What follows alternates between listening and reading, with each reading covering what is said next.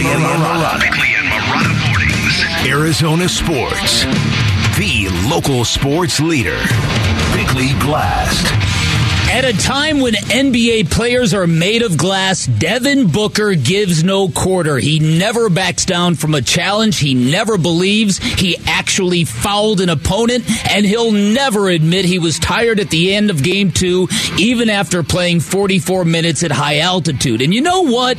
Maybe he wasn't tired at the end, which got me thinking. Why do we all assume that asking Booker to be full-time point guard in Chris Paul's absence is such a bad idea? He's got the handle, the poise, and the stamina, so what are we afraid of? Do we think he's too fragile? I think he'd laugh in your face at the very suggestion. Look, there are a lot of guys who need to step up in Paul's absence if the Suns are going to get back into this series, and for different reasons. There's a ton of pressure on James Jones, Monty Williams, and Kevin Durant, two of whom might not be here next year. And it's a bit ironic that following the additions of Paul and KD, we're back to where we've always been ever since Book entered the league, expecting him to carry a flawed team. But Booker at point guard is not only the best play Williams can make entering a must-win Game 3, it's exactly the opportunity and the stage that could vault Booker to the very top of the NBA. After all, what could be more legendary than stepping up and saving playoff season in Phoenix? All right, today's Bickley Blast brought to you by my great friends at Chapman BMW, who make luxury attainable. You can find them online at chapmanbmw.com. I mean, the playoffs is a lot. A lot comes with this, so, you just have to embrace it, embrace the challenge, embrace the opportunity that we have right now, even down 0-2. Get back home, protect our home court, and go from there. But, a lot is on all of our plates, and that's everybody throughout the playoffs right now. That is Devin Booker following Game 2. A lot is on all of our plates. And to your point, Bick, there's going to be, regardless of what it looks like on Friday night, there's going to be more on Devin Booker's plate. Because you won't likely have Chris Paul. Although it was interesting, I pointed this out to you. There was a Twitter account yesterday that tweeted out a video. Yesterday was the 8-year anniversary. 2015 playoffs, Clippers versus Spurs. Chris Paul, another playoff injury, groin injury, played through it. Not only played through it, hit a wrong foot game-winning shot over the outstretched arm of Tim Duncan. Yeah, groins are tough. 8 years makes a big difference, and groins are tough. Maybe he tries to gut through it. I don't know.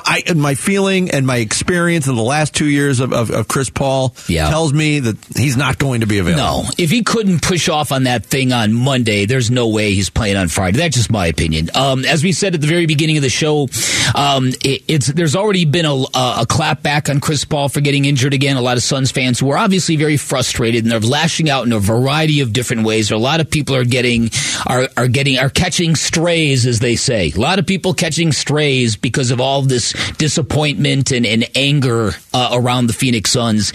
A lot of people are directing that at Chris Paul. Oh, gee, of course. Like clockwork. Again, Chris Paul is not a load management guy. Chris Paul would play every minute you give him. Chris Paul doesn't want to be injured. Is Chris Paul doing something to get injured? No. So the hate, don't let it overshadow. Please don't let it overshadow what Chris Paul will forever mean to this basketball franchise. Forever. Without Chris Paul, there's probably no Kevin Durant. Certainly there's not, this run that we've had here. No. So, and we all remember how incredible he was in year one. Do you remember the feeling when he got hurt in that first playoff run against the Lakers? Yes. How devastated we felt because how important he meant. He's not as important to the group anymore. That's clear. Vic, I left the arena that day. The Suns won Game 1 against the Lakers in that series. You left the arena that day going, okay, they got one win out of the way, but ... what's going to happen? Right. How worried should you be about Chris Paul? And the answer was very worried. He gutted through it. He was completely marginalized in that series. The numbers bear that out. Yep. As the postseason wore on, he got better. But, that's kind of been the trajectory of Chris Paul in Phoenix, and that's to be expected. We all said those things when that deal was made. Yep. Like, you have to make that trade. Kelly Oubre, Ricky Rubio, Ty Jerome, they bring in Chris Paul. Trade. Yeah, absolutely. Absolutely. Yeah. Trade. And there was people against that trade. I remember Bick and I talking people off the ledge. I remember that too. Time. But there was also an admission. He's getting up there in years. He does have an injury history. These are the things you have to take the good with the bad.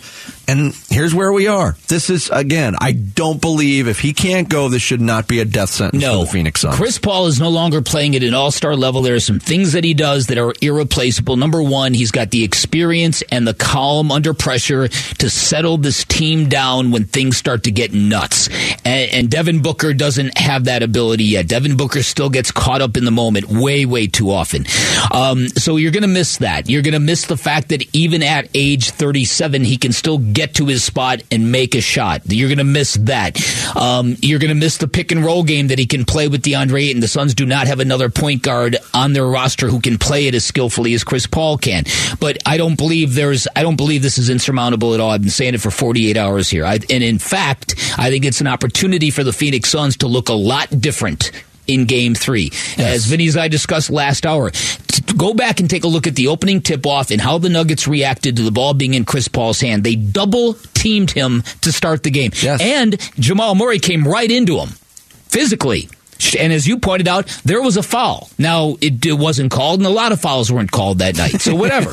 But it doesn't matter what the ref did. What matters is what the Nuggets did. And that strategy was disrespectful, and it was a sign of what we've been seeing for 2 years now. Take the regular season out of the picture. In the playoffs, starting last season, New Orleans, Dallas, Denver.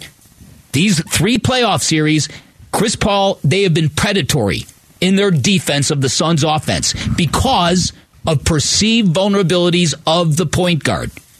This gives the Suns a chance to reinvent themselves.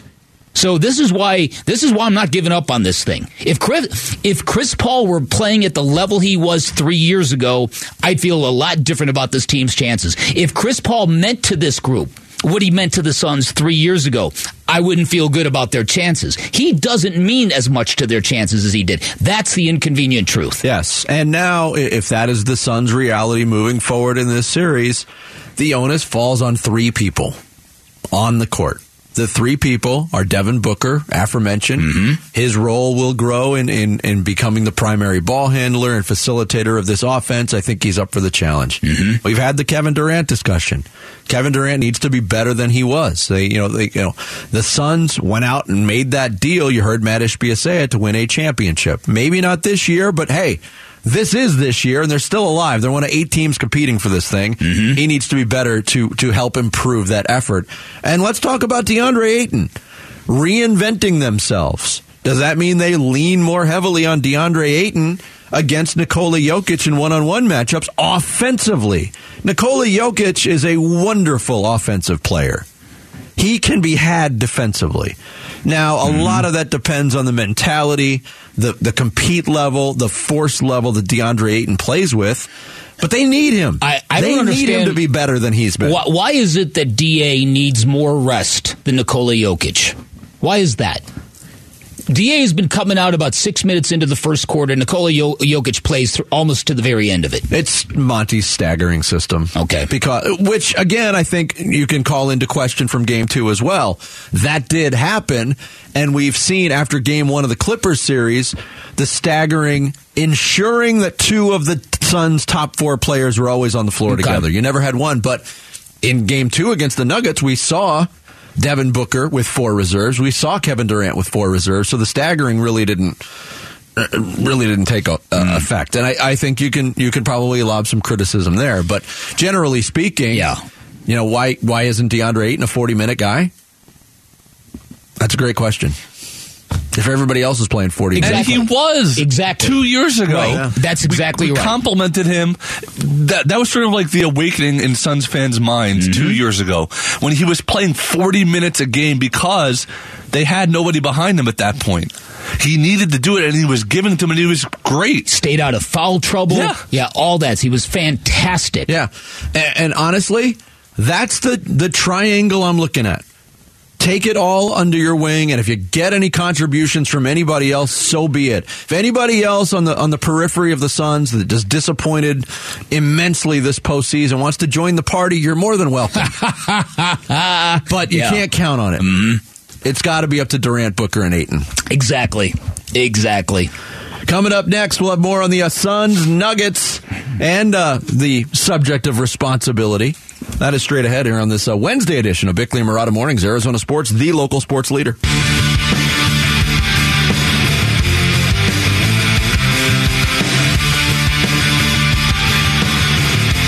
Arizona Sports, the home of Phoenix Suns basketball. Suns playoff coverage presented by Michelob Ultra. Bickley&Marotta talk Suns Nuggets now. You tell me, Luke, what the difference is between watching the offense of the Suns this year and the offense of the Brooklyn Nets last year. Yeah, no, there really isn't that much of a difference. And Monty Williams is one of the best coaches in basketball, but the style and the continuity needs to be worked on. And it needs to be crystallized, and it needs to be done very quickly, because the style of, hey, Kevin, it's your go. Hey, Devin, it's your go. Hey, I'll just wait in the corner. It's your go, Devin. Hey, Kevin, it's my go now. Like, that does not work in playoff basketball. Teams can load up, and you're seeing what Denver did, especially in Game 1, where they're throwing double teams at the tangents of the game at Kevin Durant, and they're staying home on Devin Booker. Yeah, that's Jay Williams from ESPN Radio. He joins Wolf and Luke weekly talking about the Suns' offense, or lack thereof, especially in the fourth quarter. The funny part about it, and maybe it's not funny, maybe it's more frustrating in the grand scheme of things, Bick, with that fourth quarter, it was a bad offensive performance all night by the Suns, right? Yeah. They made 38 baskets in that ball game, 23 assists. Yet they're the team that's getting the criticism for the offense bogging down. The full night, 19 assists on 36 baskets for Denver, even with an established offensive culture with a two-time MVP in Nikola Jokic being the centerpiece of that. So the Suns really just struggled for, I think, 12. Shots not falling is one thing, but the offense did bog down. Tim Legler's been all over ESPN Radio, all over ESPN TV, kind of saying what Jay Williams said about the Suns' fourth quarter offense looked like an AAU offense. Like here, your turn. Let's see what you can do. Let's ISO, and that's not the Suns' game, and it hasn't been for 3 years. And I do think that fatigue began to set in a little bit, and I think that a lot of shots were left late or let short. And I think that there was a lot of standing around. There wasn't a lot of activity. So yeah, I do agree. It was a bad look, and what was weird is that it was just. How would you ever predict that a guy like Jamal Murray and Kevin Durant would struggle the way they did from three-point line, where a lot of their misses were just bricks? Yeah. Each had some in and outs. Both of them did. But it was, I've never known bad shooting to be that contagious. They say, hitting is contagious in Major League Baseball. Mm-hmm. There wasn't a lot of shot making going on Saturday or on Monday night. That's for sure. That's true. And the Suns, I think a lot of Suns fans are lamenting the fact of what you just said. Jamal Murray was a world beater in Game 1. Mm-hmm. It was awful in Game 2. Can you count on another bad shooting performance like that? No. I said his shooting was not sustainable from Game 1. That bad performance is not sustainable either. It will, come back up to the mean. Mm-hmm. Had the Suns won that game, the opposite could be true too. The Nuggets probably feel fortunate that Kevin Durant had a bad game when Murray was off too. So I expect a much different looking performance, even without Chris Paul. I expect a much different looking offensive performance from the Suns on Friday. And I also believe. What is the crowd like in Minnesota? Are they real rabid? Are they not rabid? Does anybody have any information on this? But the people themselves, are they rabid? Well, not the people themselves, just the hostile nature of the environment, of the arena. I've met some people from Minnesota, and I'm convinced they all have rabies. That's right. Mixed with the raccoons. What?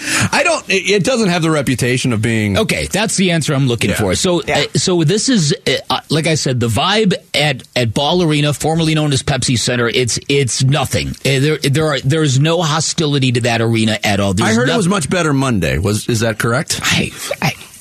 You didn't notice it? If it was much better on Monday, it wasn't to the point where it makes a difference on the game. It just doesn't. Okay. Look, we've had on multiple people from Denver tell us where the Nuggets rank on the sports tier in fandom. That's exactly right. They're third at very best.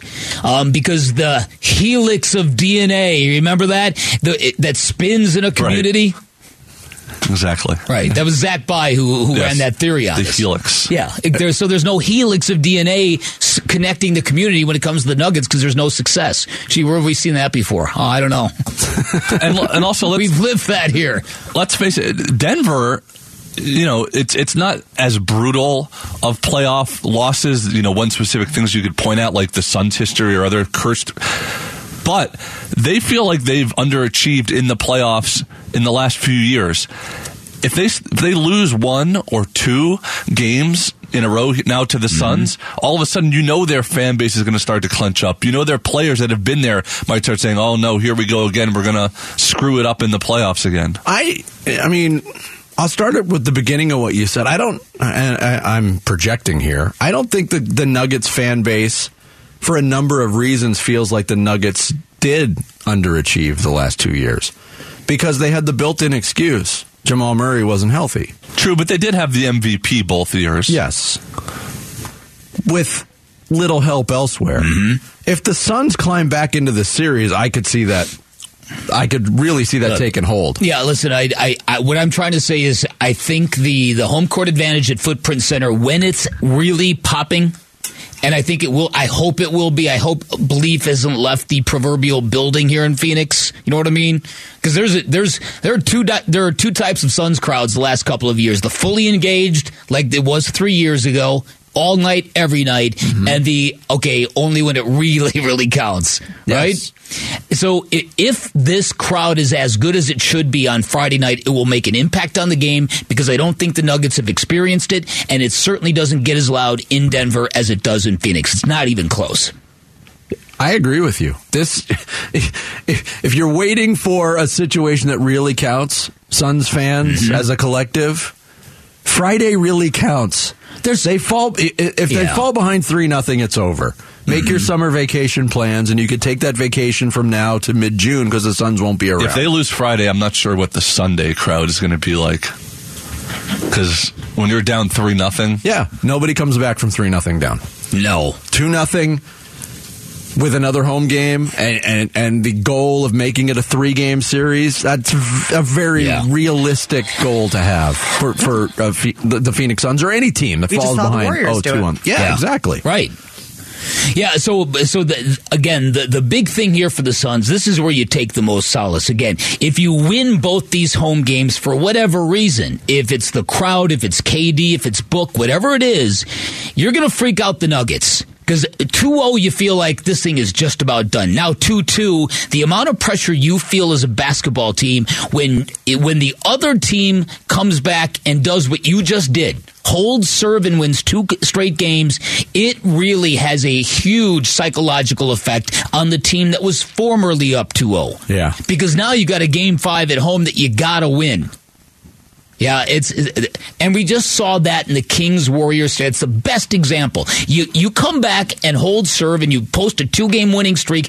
It is just nuts from that point going forward. It is chaos, and I will take my chances with the Suns over this unpedigreed basketball team from Denver any day of the week if they get it back to 2-2. You know what yesterday was the 30-year anniversary of, Bick? I do not. I thought we played well enough to win, and they just took the game anyway. So we're down 0-2, and I know the next question is, are you guys dead? No, we're going to win the series. We're going to win one Tuesday, and the next game's Thursday. We'll win there, and we'll come back and we'll win the series on Sunday. And everybody will say what a great series it was. It has been a great series, just we haven't liked it too much. Because we're a better team than the Lakers, and we will win. Now, obviously, the situation's much different. A best of 7. They're not a 1 seed taking on an 8 seed. We get all the parameters. But being down 0-2, that was the one time in Suns history they were down 0-2 in a series and came back to win it. Right. It can be done. Yeah, of course it can. Of course. Coming up next, more Suns talk. It's time time for our weekly visit with the legendary voice of the Phoenix Suns, Al McCoy. Al, about the Suns straight ahead here on Bickley&Marotta Mornings. Arizona Sports, the local sports leader. Arizona Sports, the local sports leader. Suzanne, CP3 for 3. Al, about the Suns. Hall of Famer Suns broadcaster Al McCoy calls in to talk Suns with Bickley&Marotta. Suns win. The Suns win. Al, about the Suns. Driven by Sanderson Ford. Yep, Suns and Nuggets headed back to Phoenix for Game 3 Friday night. That means not only will the Suns have the home court advantage with the Footprint Center crowd, but the Hall of Fame voice of the Suns will be back on the call, Al McCoy, and he joins us right now for his weekly visit on Bickley&Marotta Mornings. Good morning, Al. How are you? Well, good morning. Good morning. I'm waiting for Friday night. No question about it. Yeah, there's a long waiting period with 3 off days, which I think when the schedule first came out for this series, Al, everybody was like, wow, 3 days in between games 2 and 3. But it could be a benefit for the Suns now, couldn't it? Well, no question about it. Obviously, we don't know the extent of CP3's injury. Don't get any day-to-day reports, obviously. But hopefully these days off will help, and he'll be back as soon as possible. What do you make of the general play around Kevin Durant and Devin Booker? Now, KD obviously did not have a good game, too, and I would be shocked if he doesn't rebound with ferocity on Friday night. But there's a lot of guys out there. Doesn't look like they want to shoot the basketball in these tense moments, Al. Well, I think you're right, but I do want to say something about Game 2. I thought the Suns really could have won that game and probably should have. I like the way they came out. They came out with intense performance. They played tough defense, and they really, I thought, had that game won until CP3 went down late in the third quarter with that injury. And then they just ran out of gas in the fourth quarter and could get nothing from their bench scoring-wise and had to see the game wind up with a loss. But I thought they really deserved to win. I like the way they came out ready to play. Yeah, that was still a 5-point game with about 3 minutes to go. I mean, it was still in the balance, and I tend to agree with your assessment, Al, that there was a little bit of gas leaking at that point for the Suns. But now you're faced with the possibility, maybe the probability of Chris Paul not playing in Game 3. Vic and I were talking about it. Obviously, that responsibility to make up for his loss falls on everybody. But I'm really counting on only the big 3, and that's Booker, Durant, and Ayton to fill that role, because the role players for the Suns in the postseason have been almost non-existent to this point. Your thoughts? Well, they have been, and how the bench is being used is still kind of questionable. I mean, you can't bring guys in and have them play 2.5 minutes and then get them out again. They just have not been able to get any consistency about who's coming off the bench, when they're going to come off the bench, and they have not been able to make any contribution. They're going to have to get something from that if they're going to get into the win column against this Denver team. But home court advantage means a great deal. I think maybe more in the playoffs than during the regular season. And I think that's going to be helpful to the Suns. If they can get a typical Devin Booker game, a typical Durant game, if they can get DeAndre Ayton to realize he needs to be here in the Suns uniform, I think they've got a great chance to win the 2 games, whether they have CP3 or not. Now, they're going to miss him, particularly because he's had so many good fourth quarters in these playoff games. But a lot of the emphasis now will fall on who comes off the bench to fill that role. And Cam Payne, who hasn't played much in about a month, is going to have a lot of pressure on him. No question about it. Yeah. He couldn't hit a shot the other night. Yes, and I agree with you. I think this is one area where Monty Williams has failed the Phoenix Suns, and that is not having this rotation set going into this series, because that's one thing Mike Malone has done. There's real clarity in that program as to who's coming off the bench and how many minutes they're playing. Do you think it'd be good for Monty for whatever it takes for the rest of the series to get a rotation and get roles locked in stone, if you will? Well, I certainly would agree with you with that. I think it's difficult for a player not to know if he's going to play at all, when he might play, how long he would be on the floor. Those are things that are difficult for a player to absorb, and there hasn't been much consistency in that particular area for the Suns. You're right. Al McCoy, the Hall of Fame legendary voice of the Suns, joins us every Wednesday morning to talk Suns basketball ahead of Game 3 of this series with the Nuggets. Through 2 games, Al, we've had a lot of discussion about the play of DeAndre Ayton. Obviously, it's an enormous matchup for him going up against Nikola Jokic, one of the best players in the game. And I think we've seen 2 different versions of DeAndre Ayton without the numbers changing much. What do you make so far of what you've seen through 2 games of this series from DA? Well, we need more. He's been up and down. We've seen some stretches where he's been very effective, and he's been able to score, and he's been able to play some pretty good defense against Nikola. And he really needs to step up. He has to be a big plus in this series. So the Suns are going to rely on him a great deal. I thought Nikola probably should have gotten the MVP award again, although the league, I guess, doesn't want to see anybody get it 3 years in a row. To me, he's such a great player. But DA can do a good job on him defensively. He has, and he's going to step up now that they have the home court here in these next 2 games. I wonder, with your experience, if you've seen what I've seen, that if the Suns are able to match what the Nuggets did, and that is hold, serve, win 2 home games, that they can really take advantage or change the psychological dynamics of the series. Because when you prove to the opponent that you are as stout as they are, and you hold serve, it can really shift the pressure back to Denver. Do you agree with that? Do you think if the Suns get these next 2 games, they're going to be in a decent position to pull this off? Well, no question. And they did that through almost 3 quarters in Game 2. Yeah, you're right. I thought they came out the aggressors. They were very physical defensively, and they had that game in their hip pocket. But they lost CP3 late in the 3rd quarter and then couldn't score in the 4th quarter because their big guns just ran out of gas. And as we mentioned, didn't get anything from the bench. But they can certainly turn this thing around in a hurry before the hometown crowd and these next 2 games. I don't think there's any question about that. Now, I don't even want to get into this, but I have to mention it.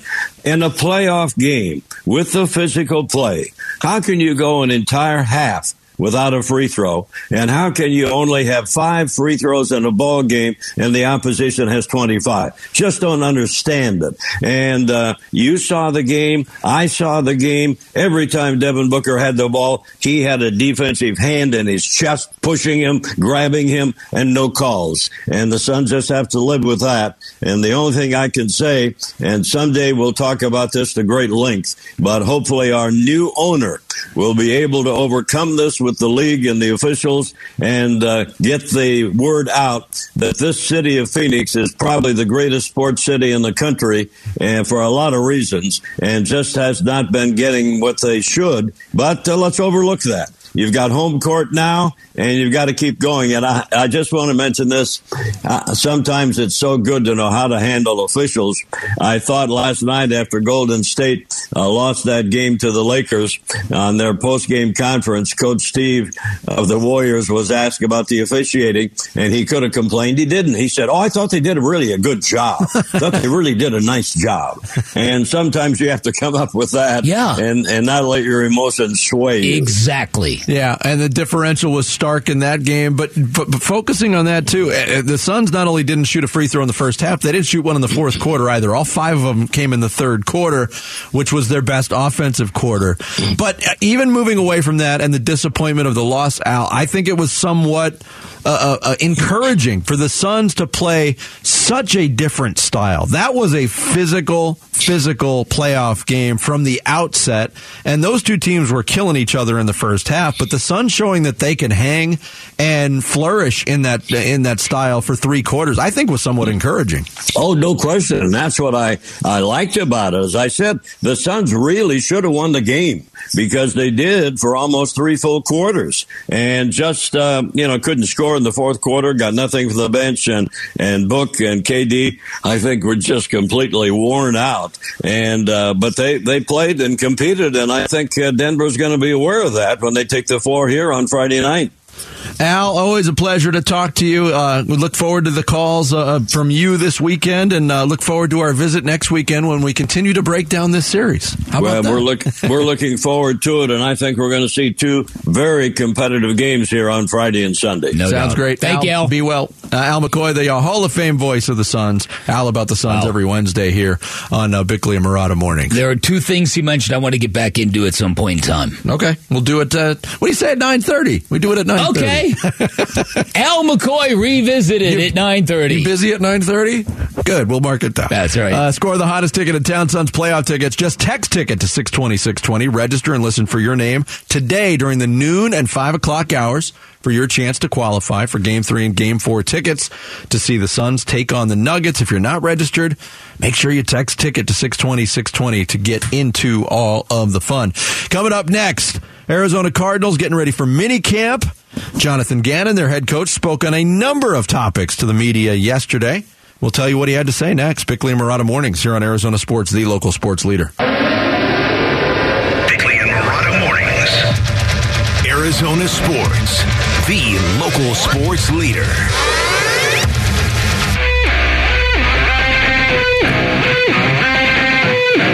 It's a mistake that we made, and the league kind of rectified it, and we've moved on. But basically, after the NFC Championship game, Monty reached out and, kind of said, hey, congratulations. He's been to some Super Bowls and gave me a little advice about how to handle that and said, look, we're in the middle of a coaching search and don't know how the timing of this is all going to shake out, but basically, would you be interested in interviewing if the timing gets pushed back till after Super Bowl? And I said, yeah, I would. Yeah, that was Jonathan Gannon partially explaining the tampering incident that came to light last Thursday before the first round of the NFL draft that caused the Cardinals with it was a penalty. There's no doubt about it. But it was a penalty that the NFL basically said, you guys work out on your own. It was remember when the Suns gave a chunk of money to the Morris brothers and they said, you guys work it out on your own? Yeah. It's kind of that way. Divvy it up the way you see fit. So they lost 28 spots of draft position. Which is a significant penalty. It is significant, and we'll see how those respective draft picks pan out. It could really be significant moving forward. It was a mistake. Some questions were answered yesterday. Jonathan Gannon did clarify it was a phone call. It wasn't a Zoom call, as had been reported. Yep. No, it was not a Zoom interview. It was a phone call. And, I've talked to Monty before, a couple of years ago or a year ago or whatever, and I picked up, and, that's impermissible contact. So that's what it is, and the league handled it how they wanted to handle it. And, like I said, looking forward to moving on. Like I said, some questions were answered, Bick. Not everything was. Okay, now check this out. Okay, this is something this is going to blow your mind, and it really kind of speaks to the BS coming out of Philadelphia in regards to this whole thing. Let me start over. Shane Steichen. Who? Shane Steichen. Who?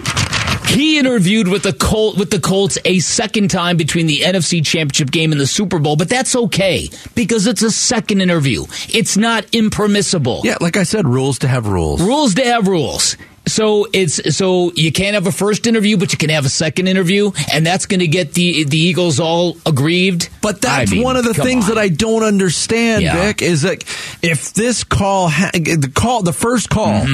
The call that we're talking about, reacted, everybody reacted, and these penalties had to be handed out, and these swaps had to be made. It happened in that closed period. Why was the Cardinals coaching search lagging so far behind?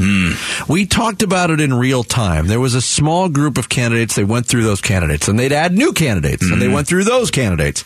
Jonathan Gannon was one of the last names added to the mix. Why is that? Was it a failure to recognize Jonathan Gannon as a candidate? Was it a complete lack of interest from everybody else? I don't think we'll ever know the answer to that. How far down their list did they have to go to find somebody, A, that they really wanted, or B, that really wanted to come to Arizona? Adam Schefter claims that this tampering incident affected a lot of people's lives, and the point that he puts out there is that Vic Fangio would have never taken the job in Miami had they known Rich Gannon was taken off to coach Arizona. Does that make sense to you? That he would have been more interested in going to Philadelphia? Exactly. Yeah. So I don't. But again, the idea that Jonathan Gannon, that his focus was diverted and he gave the Eagles a half-assed effort going into the Super Bowl, it's laughable to me. Laughable. So again, I don't know. I think the Eagles played dirty here, but that's just my personal opinion. I understand there are rules, but if you allow guys to have second interviews between the NFC Championship game and the Super Bowl, why you breaking bad on Jonathan Gannon? I think you know what I think they're doing. I think they are conveniently targeting Jonathan Gannon as the scapegoat of their Super Bowl loss, which takes all the heat off of everybody else. Yes. Rallies around a common enemy, if you will. Yes. Right? And that the fact that they knew that let's act mad and we can extract draft capital from them. Yeah. I'm not a fan of the way the Eagles, I had a lot of respect for that organization. I think it's real bush the way they operated here. And I think the NFL thinks that way too. For the NFL, honestly, if this was a big deal, the NFL would not say, listen, you two children, go to your rooms and figure it out. It's true. But that's the other question we don't know the answer to. This was self-reported by the Cardinals. That was confirmed yesterday by the Cardinals. But how did the Eagles find out about it? Yeah. Right. I mean, unless it was a Jonathan or a team-issued cell phone that Jonathan Gannon answered on. Now, were they ticked off at Jonathan Gannon's demeanor after the Super Bowl loss? That's understandable because I'd heard there were people ticked off at DeAndre Ayton's attitude after the Suns were eliminated in the NBA Finals when he was all happy. And that teams can react that way to people inside, and then then it's not a far bridge to cross to say, oh, he wasn't with us anyways. He wasn't emotionally invested. When I don't believe that to be the case, but you can understand why people might start thinking that way. Yeah, if he's the one in party mode after a Super Bowl. But again, I'd have to see that to believe also, it. Also, if it was game like 17 of the regular season and you were about to go to the offseason, okay. You're telling me he's not going to want to win the Super Bowl? That he's distracted because he's not going to give it all to win a Super Bowl? Yeah, right, exactly. And on top of that, so this is assuming, so the Eagles are claiming he already had the job. Because why else would you be that happy? Or was he distracted for getting ready for an interview, which he said at his introductory press conference, too. He's treated the last couple of off seasons to kind of get ready for head coaching interviews and possibilities like this, if you remember correctly. That's right. I do think there is a healthy dose of, from the Philadelphia side of things, and that's organizationally and from the fan base, that is pinning the whole loss on Jonathan Gannon. Conveniently. Yes. Yeah, I agree with that. The guy that's now gone, good riddance. Oh, by the way, we're very bothered by what happened. Right. He would, I don't think he would have been fired, but the fan base wouldn't have been happy if Jonathan Gannon was back. You know how much I hate people who pander to the fan base? I call it pandering to a fan base. Pandering. That's what the Eagles are doing here. They're seizing on this contempt, for whatever ridiculous cultural reasons that Eagles fans have for Jonathan Gannon, and it's very real. Like I've said before, I got a couple of really close friends who are from Philly, and they bleed green. They can't stand him. They should get that checked. They should. Yeah, that sounds like a real problem. My favorite saying, though, and one of my favorite sayings in all of sports is when a really, really diehard fan of a team that happens to wear red uniform says, I bleed red. Well, congratulations. So do we. We all do. Congratulations. So does that guy who roots for the team that wears blue. You can text your thoughts to the FanDuel text line at 620 right now. Coming up next, we unearth the gold on our Twitter account at Bickley_Marotta. Social Studies with Sarah Cazell is coming up here on Arizona Sports, the local sports leader.